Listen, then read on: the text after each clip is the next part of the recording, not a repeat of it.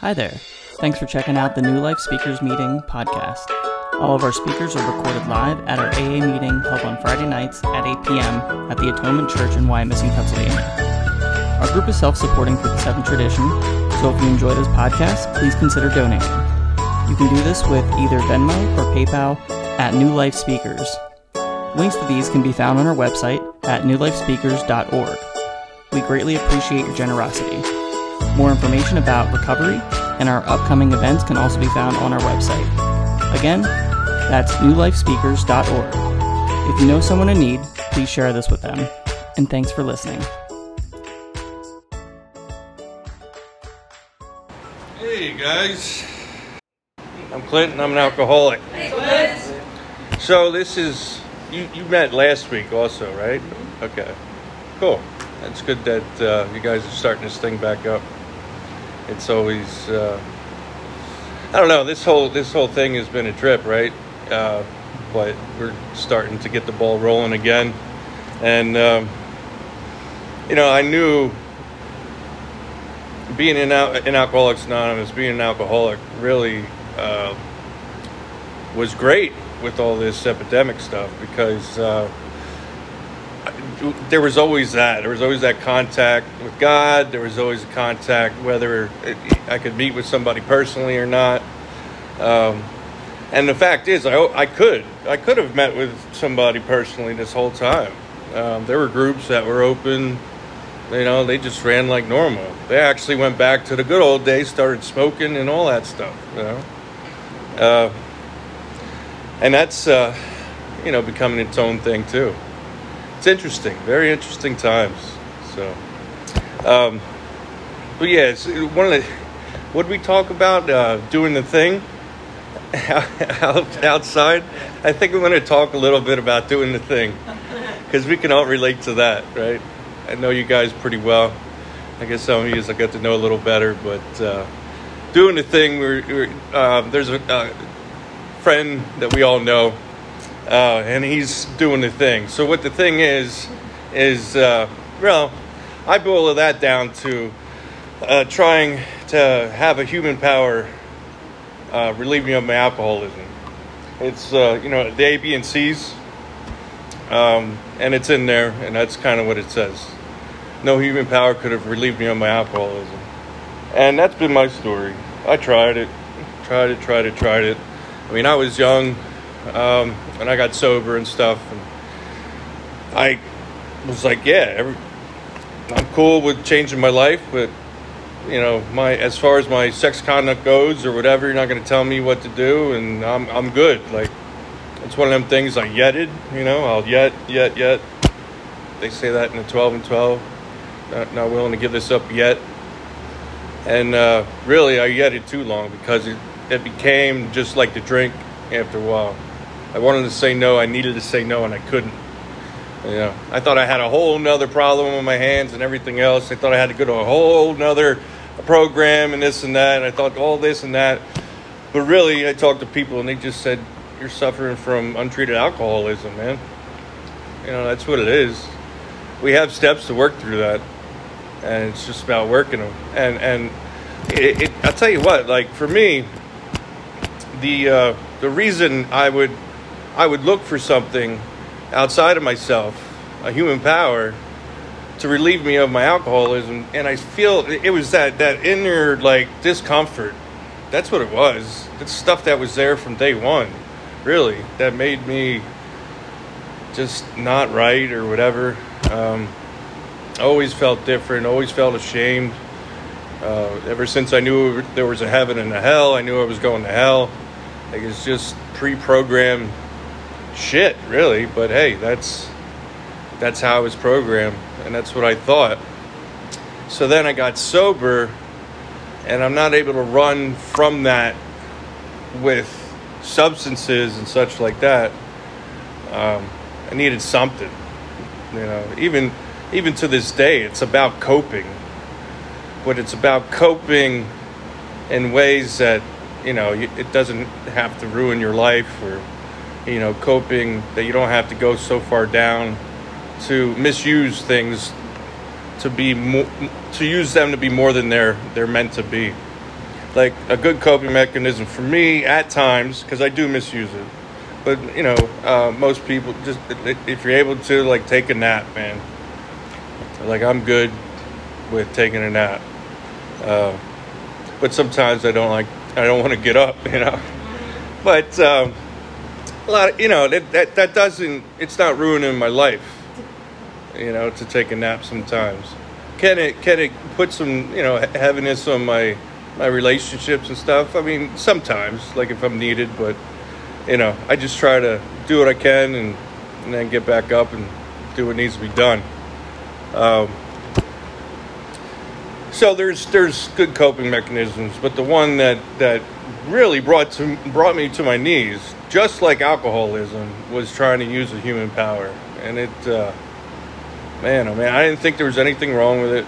I thought it was my kind of like my birthright. I'm just doing it because I can, man. Like, what the hell, right? It's like, if I was using the other thing that, like, I'm not good with math, but I can do 1 and 1, 2 and stuff. But, like, if she's using me and I'm using her, then, like, if there's a penalty, it offsets, right? That sounded like math to me in an equal equation, but no, it's things like that. It just doesn't. It wears on you, and then before you know it, you're in this cycle again.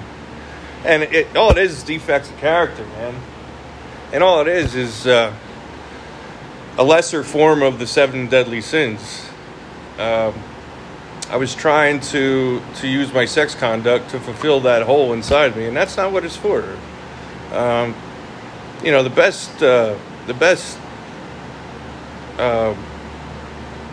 best way I heard it explained of what sex conduct is or sex is for, or how to use it properly, is to procreate and recreate. So for procreation and recreation, have a good time, maybe have a kid or two. That's it. Anything beyond that, it's misused. And if I misuse it, then eventually that's when the wheels fall off. It's like anything else. So, yeah, my story, I got sober young, and I did my 4th step, and, of course, these things, red flags up on that side of it, of doing the thing and stuff, and I was like, well, I was 19, shit.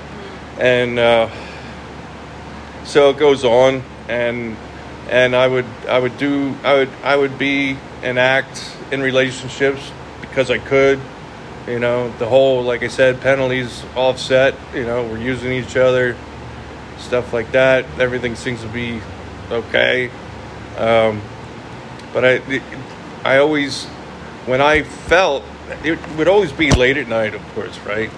I'm by myself, and that's when I get that itch and, would want to scratch it, you know what I mean? And it's like, so I would then inevitably scratch it, but then I found myself, a lot of people know kind of what my story is, but I'll divulge a little bit of it. I got sober, stayed here for a year, no big changes your first year and stuff like that. Just, I did what I was told to do as best I can, and as really, really as best I can, like to the T. He said change one thing, everything, and I changed. Like, my hair was long. My hair was short. I grew it long. I would always have like things in my pocket a certain way, and I switched them and stuff, and just stupid shit like that. And but it wasn't stupid.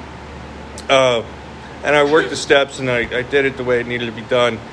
In hindsight, I did it because I wanted to prove it wrong.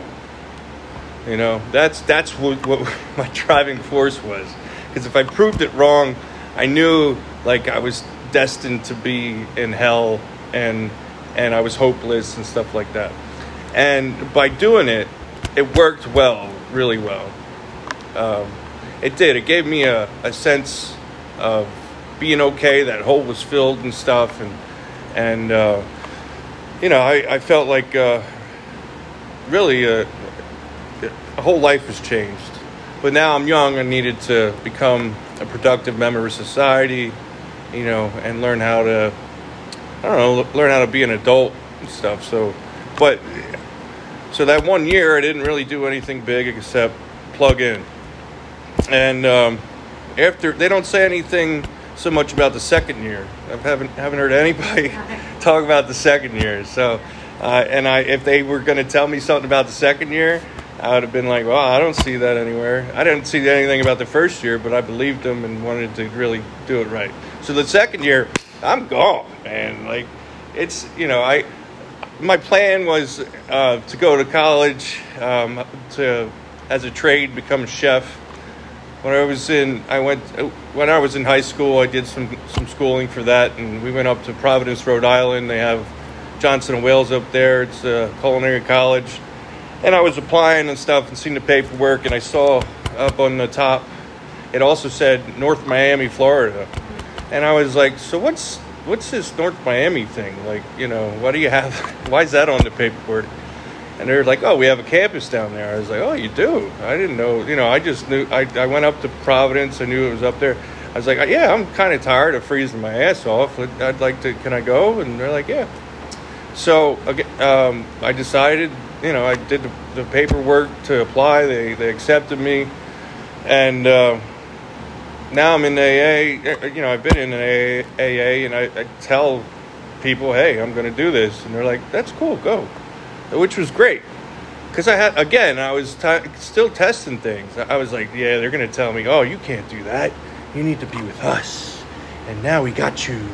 And now you can't live life, or whatever. And they said the exact opposite, man. Back then, they still had like this phone book thing. And they actually had it in the cabinet. It was all the GSRs of like the Northeast. And so I looked down, I looked at North Miami and called up this guy. I said, like, hey, is AA down there? He's like, yeah, there's a couple clubhouses and stuff. So I went down there and hooked up with this guy. And I didn't even visit the college. That's the other thing. I didn't know anything about, like, financial aid or anything like that. So I went in also to start orientation, different things. And at some point, they were like, Mr. Stubblebine, that'll be like $28,000. And I'm like, oh, yeah, let me just pull that out of my ass, So luckily, I was able to, my grandfather, like, co-signed something and signed my life away. And it worked out pretty good. It is what it is, but I would have saved a good bit of money if I had known a little better. But what is money? We were talking this morning about, at the Nooner at Easy Does It, it was about being recovering from a hopeless state of mind and body.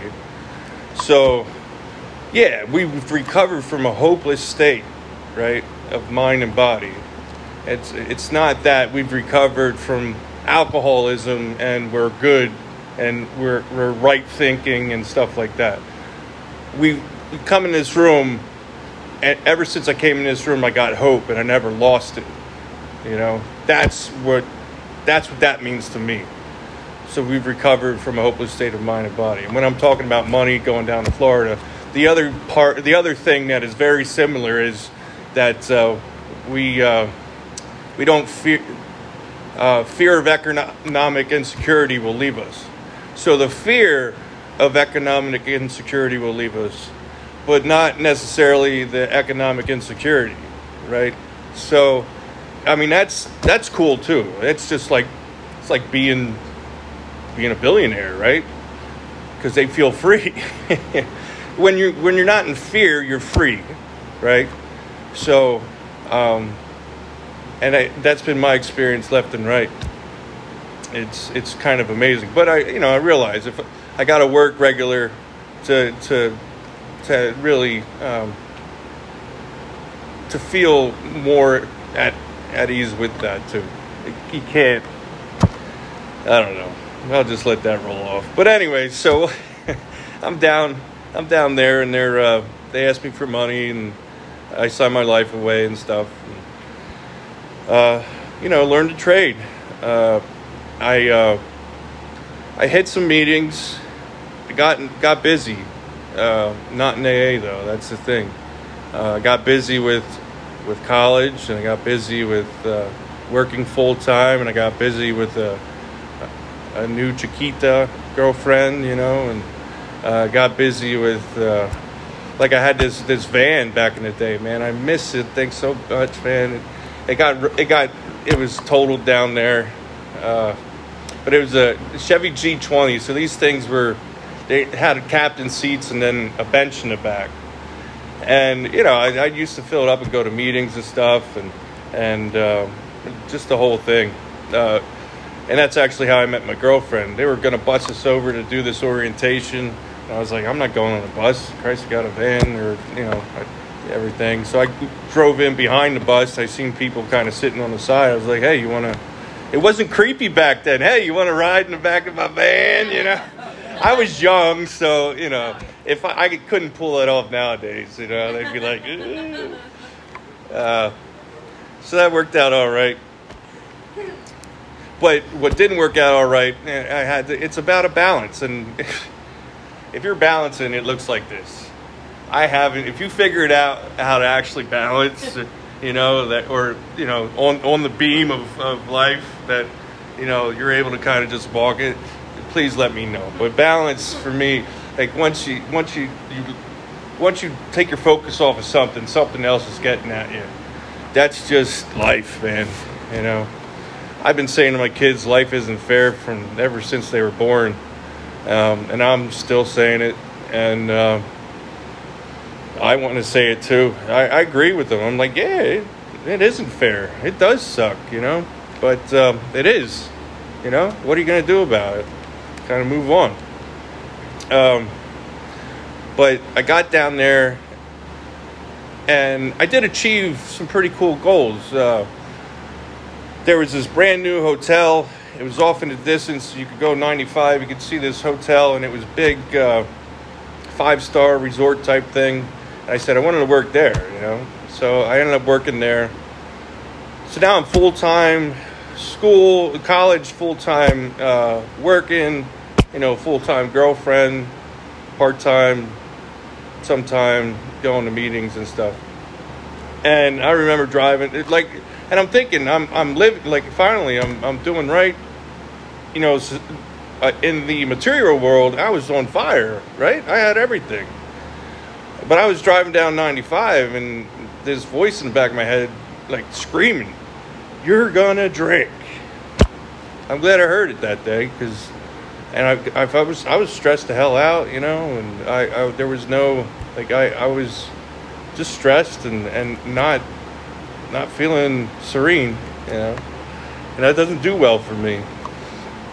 Luckily, I heard that voice and pulled out of some things. I dropped the one class and plugged back in, and went to the clubhouse and different things. And so again, that was the balance. The balance was I wasn't working, I was a bum.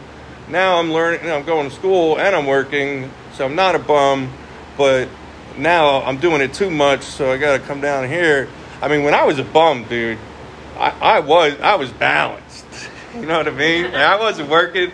I was down at the shore for weeks because people this guy. I was like, hey, can I get a ride down the shore? We were gonna go down for the day. They'd take me down, and then I got to know people, and they're like, yeah, we're coming down. Oh, can I stay with you? Yeah, and I stayed at their hotel and their hotel and this and that.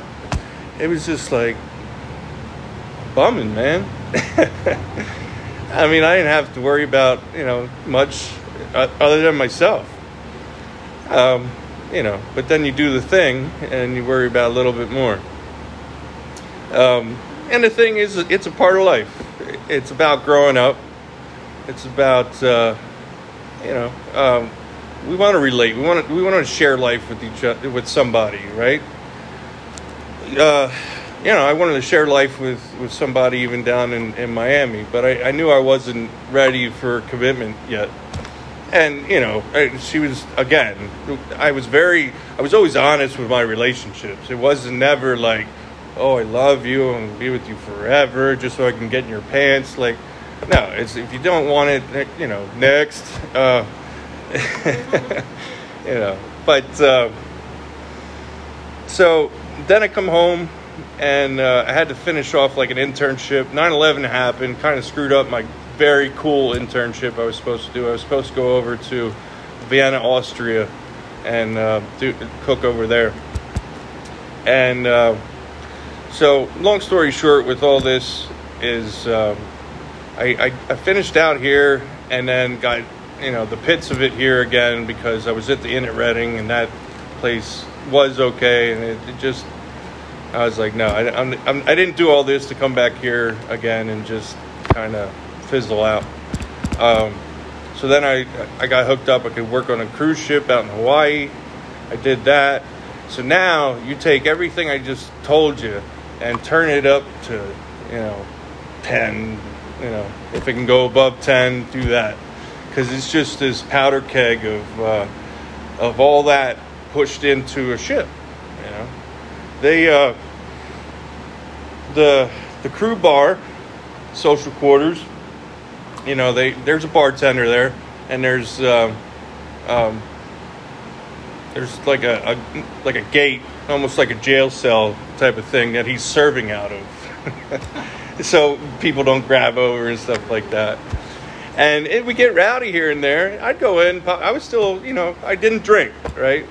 But I wouldn't say I was sober because I was using, I was using others, using human power, really. And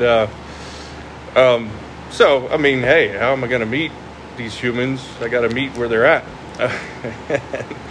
So the crew bar was an interesting place, to say the least. And they actually talked about closing it down. And the captain, and the people that do the numbers and stuff, they're like, we can't close that down, man. That's like over half of our profit, So that goes to show you, like, the culture of it all. They were paying us, but they were, we were giving it back to them and stuff. And just inexperienced, to say the least. So I'm just this powder keg of defects of character, man. Pick one, give it a shot. See if it works. They all work. They do all work.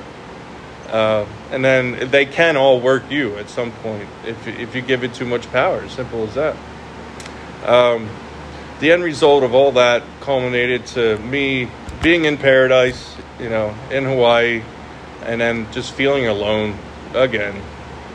Having to deal with myself. That this whole time, this whole story since like first year of sobriety on, has been me running from myself. For whatever reason, I've come to find out reasons and delve, just got to know who I was, type of thing. And now I'm okay with who I am and don't need really anything. It doesn't own me anymore. Shit used to own me. I mean, like I said, there was a time where I wanted to say no, I needed to say no, and this is to a relationship, and I couldn't.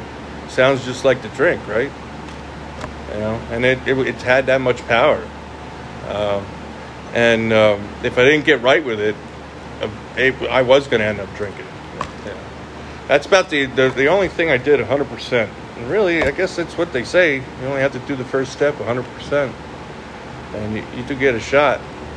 There's always hope. And that's kind of what we talked about a little bit, too, in town. Once you drink, you kind of lose hope, or try to lose hope. But then it rattles around your brain. You can't even get drunk right and stuff.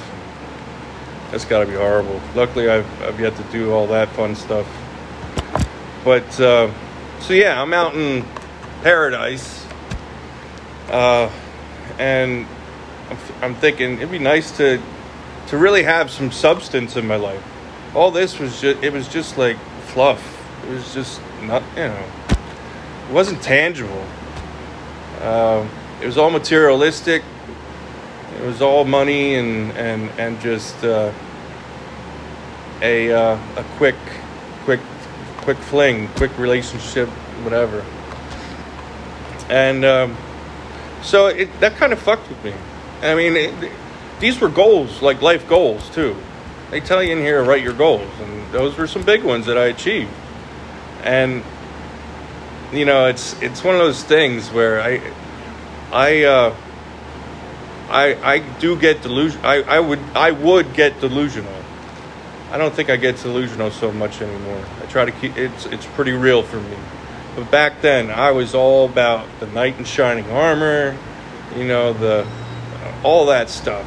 I thought I would achieve these goals working on a 5-star resort and all this. I'm wearing a big hat and everything, and there's this prestige and this and that and all that. And I thought I would get there, and then I would live happily ever after, right? Like, that's how all fantasy stories are. And it's so funny because it was Shrek, and back then it was fairly new, Shrek, like 2 or whatever. And one of the princes, he was like, I just want my happily ever after. And when he said that, like, I felt that. I was like, yes, I want that too. I just want my happily ever after. But that's not this life. It may be a different life, but this life is always, okay, juggling and all right, I'm over here. Yep. All that. It's interesting stuff. But I was kind of in hell out in Hawaii. Just feeling alone. I'd travel, hook up with a girl and stuff, and come back. I thought that would help a little bit. No. It's just interesting stuff, man. So I come back home, and what's interesting with me and traveling, and I actually just talked to an army brat type of guy, and he lived out in Hawaii in different places, and I asked him, and when you get to talk to people that have traveled and been to places and things and spent some good time there, they get real. And I said, of all the places, where would you want to live? And he said, like, upstate New York. He'd really like to live there. I was like, not Hawaii and everything? I know why, but why? Why not Hawaii? Why not, this place and that place? He's like, it's nice. It's paradise, but, after a while, it is an island. You have to work your ass off just to live there. So you're not even able to enjoy it half the time. That, and also the seasons don't change. That messed with me, man. Even in Hawaii, even in Miami. The other thing about Miami, I mean, in Hawaii they have them, but in Miami it's flat, just flat. Growing up here in the valleys and stuff, and then I come to find out I did the DNA test thing. My ancestors were part of the people that actually helped settle Berks County and the surrounding counties. So it's in my DNA to love this type of place. And I do. All that whole experience just gave me so much more it just showed me how much I enjoy this area. The beauty of it all, and the changing of the seasons, and what is around, and the crisp air when it's cold, and all that stuff. So it's interesting, very interesting stuff. I mean, when I lived here and was Berks County, I was like, I'm getting the fuck out, and I did, and now my uncle, same thing happened with him. Because I could, I'm a free man. I can go wherever I want. I'm still always inventorying. Like, do I want to make a move anywhere? We did a cross-country trip with my family. So my family is five people. Me, my wife, 3 kids, and a dog. And since then, well, we had a rabbit too when we took the trip. Somebody watched the rabbit. Since then, we've added another dog and a bearded dragon and a partridge and a pear tree. It's like, come on, man. Please stop. But anyways, that trip cross country, gave me this. I was able to see a good bit of country and take an inventory. Hey, would I want to move out here and stuff? And yeah, it's all good. I mean, I could visit, but like I feel content. I'll feel content wherever I'm at. And I've gotten the way I was able to get over that whole human power thing was one thing really. Once I heard it, it was like an experience, spiritual experience type of thing, or an awakening. It was awakening more than anything. This guy said, no matter where you go, no matter what you do, for the rest of your life, you're going to be with you. For the rest of your life. There's no and I was like, no shit, right? but when he said it, I was like, no shit. And then so you might as well become like you're a good friend to yourself, your own best friend. I'm like, wow, stop fighting myself. Just be okay. That awkwardness and everything that I would feel late at night, that I would have to run to a woman for, I just felt it. That's the thing around. If you go through it, you never have to deal with it again. And I did. I had to step back and not relate to the opposite sex for a little while, because that was my thing, and I would start to talk to the guys about it, and just so I wouldn't have to act out, and then after a while, like, all that stuff just kind of dissipated. It didn't own me anymore. I felt okay in my own skin. I was more of a man than I ever was. And this whole time too, one of my things was, I would, I'd have these trophies type things, different things from women and stuff like that. And, all this and these stories, of course. And I always thought, like, that's what made me a man. I always thought, like, when I belly up to the bar and be like, yeah, I did this and did that, and that's what makes me a man. And really, all that's definitely not a man. It was an adolescent. It was an adolescent. That's it. But being an adolescent, you think that's what men do. Like, that's what it looks like. So I got rid of all that shit, and that's what kept me sick, a sick adolescent, all acting out that way and thinking that way. So then finally, and it was remember I said when I did the inventory, I said, this is something I'm not willing to give up yet. I yetted for about 7 years. It's a long fucking time to yet, That's when it grows teeth. Like, if you want to yet, because what happens when you yet, like, I'm not gonna give this up yet.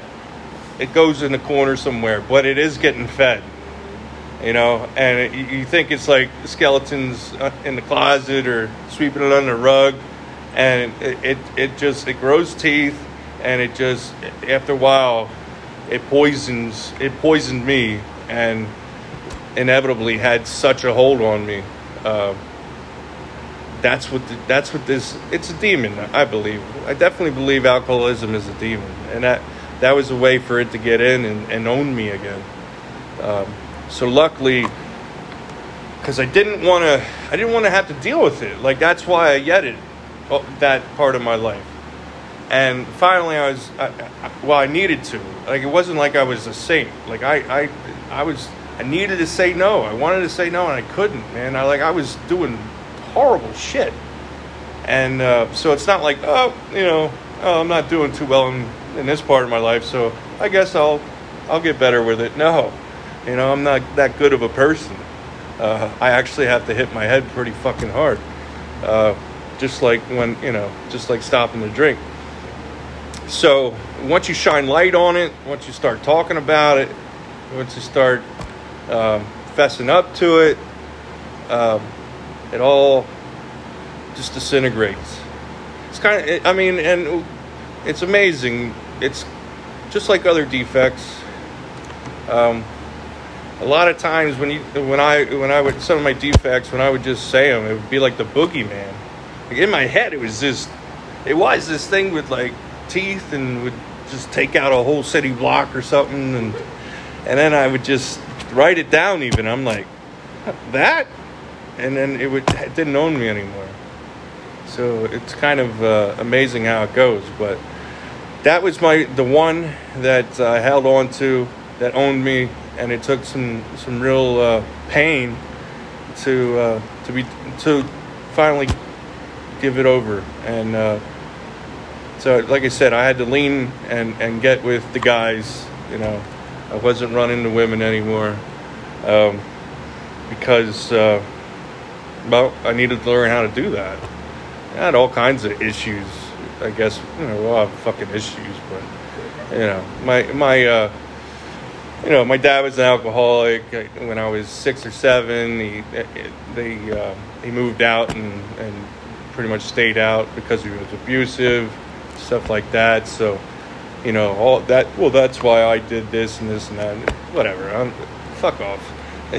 It's me. You know, I could say I'm an alcoholic. I'm supposed to drink and this and that. You know, it's time to grow up. That's adolescent shit, right? But get right with it, and then it doesn't own you. Simple as that. And then, well, I'll take it back to early sobriety too. Just my thinking it was always the thing. It was always the thing with me. So I learned about these steps, and you know, I was like, I want to do. What about this amends thing? And so I called up my ex-girlfriend and did the same fucking thing over again. You know, and that I felt like hell about it.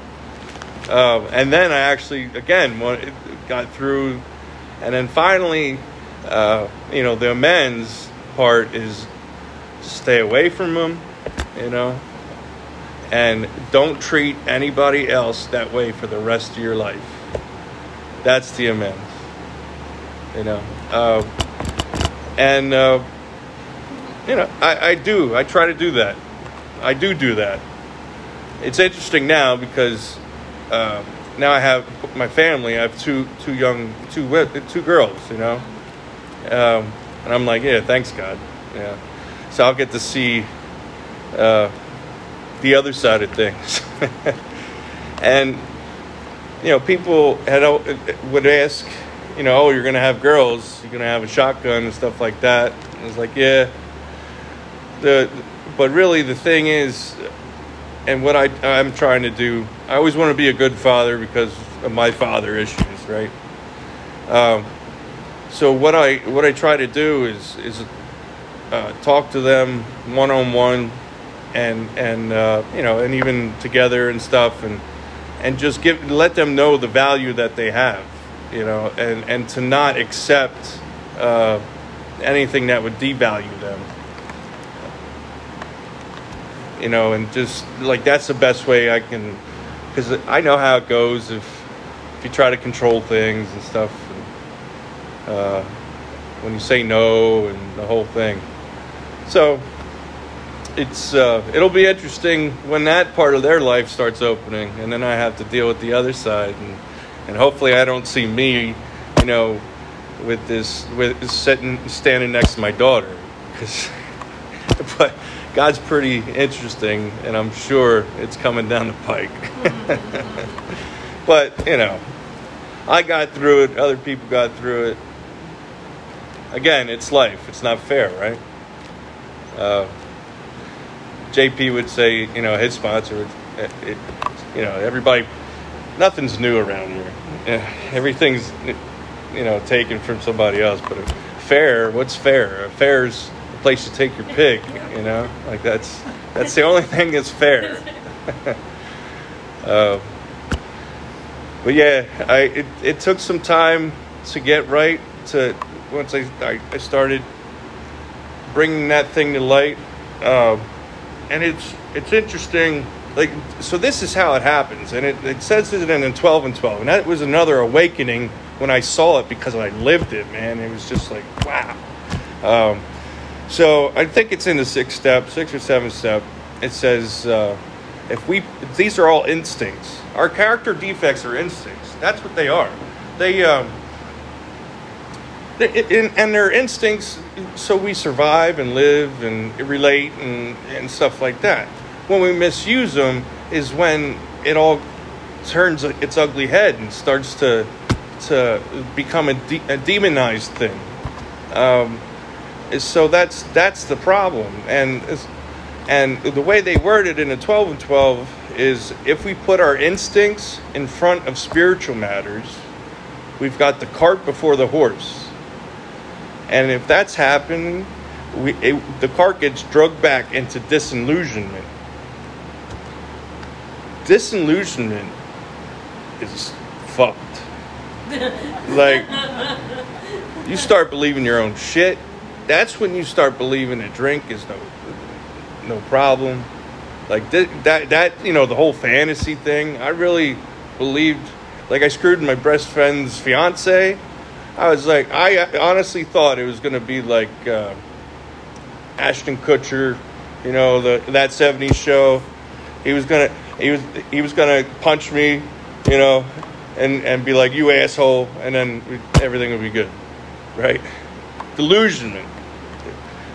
Just crazy, man. That's a scary place when you don't know what's true and you start believing your own lies and you're not bouncing them off of anybody. We're gonna start believing things that are true just because we're alcoholics. It's just how it is. That's why we need people to bounce things off of. But that's really and typically that's that cycle. We think of this great idea because it'll help our instinct, but we may have it in front of spiritual matters, and then it drags us back into this disillusionment. And hopefully, before we act out on it, we share it with somebody else, and somebody else can be like, you could probably do half of that and you'll be all right, but I wouldn't do all of it, because now you're getting into a sticky situation. Because I have to remember, the best way I know how to live life is killing myself. Like, that's what I got. I was in the basement before I got sober. It was my own jail. I was just existing. You want to talk about, the tombstone eyes and the just existing, and no feelings, fear and numb, or fear, but then anger and numb. It was fear, but I would act it out in anger. That's how I know how to live, without any type of intervention, without any without God in my life, without the help of others. Like, that's what I got.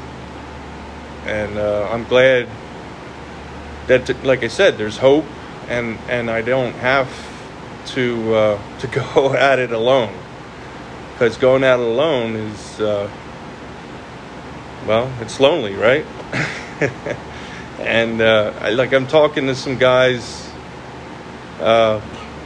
One guy in particular, he calls it a fishbowl. It's like, I'm in the fishbowl, man. I was like, yeah, I get it. I'm in the basement. It's crazy how we talk. Like, that's fucking crazy. But you know what I mean? Like, normal people, if I'd say, hey, I lived in the basement. No, you don't understand. Like, I was in the basement, and this guy's saying a fishbowl. They wouldn't get it, and it just wouldn't. But I get it. He says, I'm here, I'm drinking. I don't know. He doesn't want to go out to what he would normally do, because they do all kinds of extra crazy stuff that he's trying to get away from. So, he pulled away from that social clique, doesn't really know what to do. So he calls, in his fishbowl, he comes out on his porch, smokes a cigarette, goes back in, sleeping all the time. Existing, man, in that fucking fishbowl. It sucks. it sucked being in it, and it sucks to see others in it. And one of the things that I've heard, you can bring a horse to water, but you can't make them drink. But if you bring them around enough, they might just get a little thirsty. They get to see what's going on. They might want to kind of jump in. But that whole disillusionment thing and just existing, it's still out there for me. I can't think that I got this thing. And I'll tell you this part too. Midlife crisis. Just turned 40. My mind's like, what the fuck? Might as well let's drink, shake it up a little bit, right? Yeah, life's too good. I was always good at that. Life's going good. Let's throw a monkey wrench in it. It's just my mind. Like I don't plan on doing it, but it does. It's like, I brought it to a meeting. There was some real thoughts and stuff about it. I didn't think it through, but I was glorifying the drink and stuff. But I know, like, that's just hell. That's the truth. But the disillusionment thinking is it's there and it's alive. So then after doing the thing, then you commit and you decide, I'm willing. That's what a relationship is. It's about being willing. I'm willing to be with you. Once you're not willing, then really that's it. You don't have, it really doesn't have much to do about love, caring. Those are all good things to express and stuff. Once you get into it, it's about willingness. Just like here, I think, So being willing to be together and share life together and accept each other, good and bad. Just like my relationship with God. Just like the 7th step, good and bad. And it can be tough dealing with another human being, and then you can bring, then you get into creating a family. Now you have to deal with other human beings, and and then you have to learn how to live life totally different, because it's like you have something in your life you're not quite sure, like there is. I guess you could read a book nowadays, but they're not. You can read that book, but that was their kid. It's not your kid. When I learned about, like, once I had my oldest, I was able to kind of calm her down and stuff, and kind of got used to it, and the diapers and the whole thing, and also having somebody else in my life. It is cool, but it's invasive. Like, they're there all the time. I can't just go do what I used to do or whatever. Trying to find that balance. Learning how to do that. And then Molly comes along, my second child, and I was like, what the hell? You have one, you have two, like, okay, you broke the seal. And then, so I'm doing the thing that Lily would like to Molly, and Molly's like still fucking crying, and I'm like, what the hell? I'm doing the thing with the thing. You got this and that, and why are you still crying? If I was to read a manual, it would say to do this, and you're still crying. What the heck's going on? It's a totally different child. I'm like, damn, I didn't see that coming. Really didn't see that coming.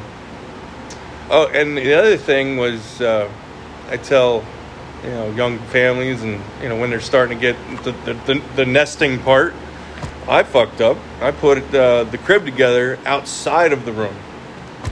So I went to move it in, and I had to take the fucking thing apart to put it in the room to then put it back together. So get a crib, just be mindful. I mean, I can, I don't know what's to come for myself. I don't know what's to come for anybody else. But these are they're real things, and it's real life, and how to deal with it, sane and sober. You know, my sponsor, he's great, man. Yeah, I mean, he's dying of cancer. It kind of sucks, but what he did say when I started this whole family trip in my life, he said, if you get through this alive, you did good. I was like, all right, I think I can handle that. He didn't, I was so glad to hear that. He didn't even say the kids had to stay alive. He said, if I get through this alive, you did all right. So, that's, because I was thinking the bar was going to be set higher. So I can live with that. And it's been good. I mean, like I said, ever since my relationship with my father, I always kind of took a good relationship or a way I've seen a father act with his kids and put that in my storage bank and tried to apply it into my family to come. One of the things that I do is I do like a day or night with all the kids, really. My daughters, my son's a little different. We just go out and kind of wrestle around and stuff. But and that's when I get to tell them, one-on-one, how I do love you and stuff, and also be mindful of things, and so they can learn respect for themselves, because that's very important. That was the other thing. I was thinking, I got this whole child rearing thing. I'm not going to teach them no. I'm not going to teach the kid no. I will not give them the opportunity to tell me no, and I'll try not to tell them no. So it'll be okay then. Most of it will be yes. But actually, no is more important than I ever realized. And that's that. I actually need to tell them that if you need to say no, you say no, right? And when enough's enough, so be it. But man, that try to really get that in their fucking thick skulls when they're fighting each other and stuff and this and that. She did this and this and that and da da da da da. They want us to mediate like all the time. And I'm like, you guys got 17 years at least to deal with each other. Figure it out. That's a whole new thing too. It's an interesting life once you start living it after the thing and you start being committed and stuff. But I do love it. I love life. I'm living today, and I'm living it the way, the way it should be, right? There is no should be, there is no normal, but I'm trying to make the most of it, and that's what I always wanted to do. Even drinking, it was about making the most of it, and the big book. It says it perfectly, and that's what I try to do and live by today also, is try to set ourselves into a place to be of maximum service to God and the people about us. So if I'm a father, I try to be a good father, good son, all that stuff. A member of the community, whatever. It's about that's what a man does, right? Remember, that this whole thing was about being a man a lot. Is why I tried the human power to relieve me of my alcoholism, and now doing those things is really what makes me a man today, and more free than ever. It's beyond my wildest dreams. The whole rocket in the fourth dimension. every bit of it is really, it is. It's beyond my wildest dreams, because I didn't think I wanted this stuff. Now I got it, and I would never give it up. That's what beyond your wildest dreams is. It's crazy how that works. Because I was like, man, I have some pretty wild dreams. But you get things that you never thought you wanted. And man, they're so precious that, you never want to give it up. I mean, but realize too, it could be so precious, but God's got his will about it too. I'm not there. I'm there to kind of, my sponsor says this a lot of times, and this is what I try to do as best I can. So, you're with a child or whatever, and you can put this analogy in anything. And it goes, you're walking down a park path and stuff, and it starts to go off the path, kind of into where all the bugs and stuff are, the hollow trees and everything. They love that stuff, right? You're not going to whack the kid and say, get in the path. You kind of just nudge them along with your hand, and then they'll come back in. Like, they don't even know you're nudging them.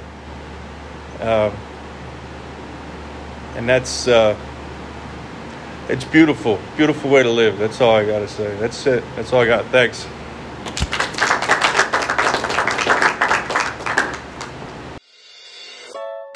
Thanks for checking out this episode of the New Life Speakers Podcast. Please remember that our group is self-supporting through its 7 tradition. Donations can be made by clicking the link on our website, newlifespeakers.org. Tune in next week for a new speaker, and thanks for listening.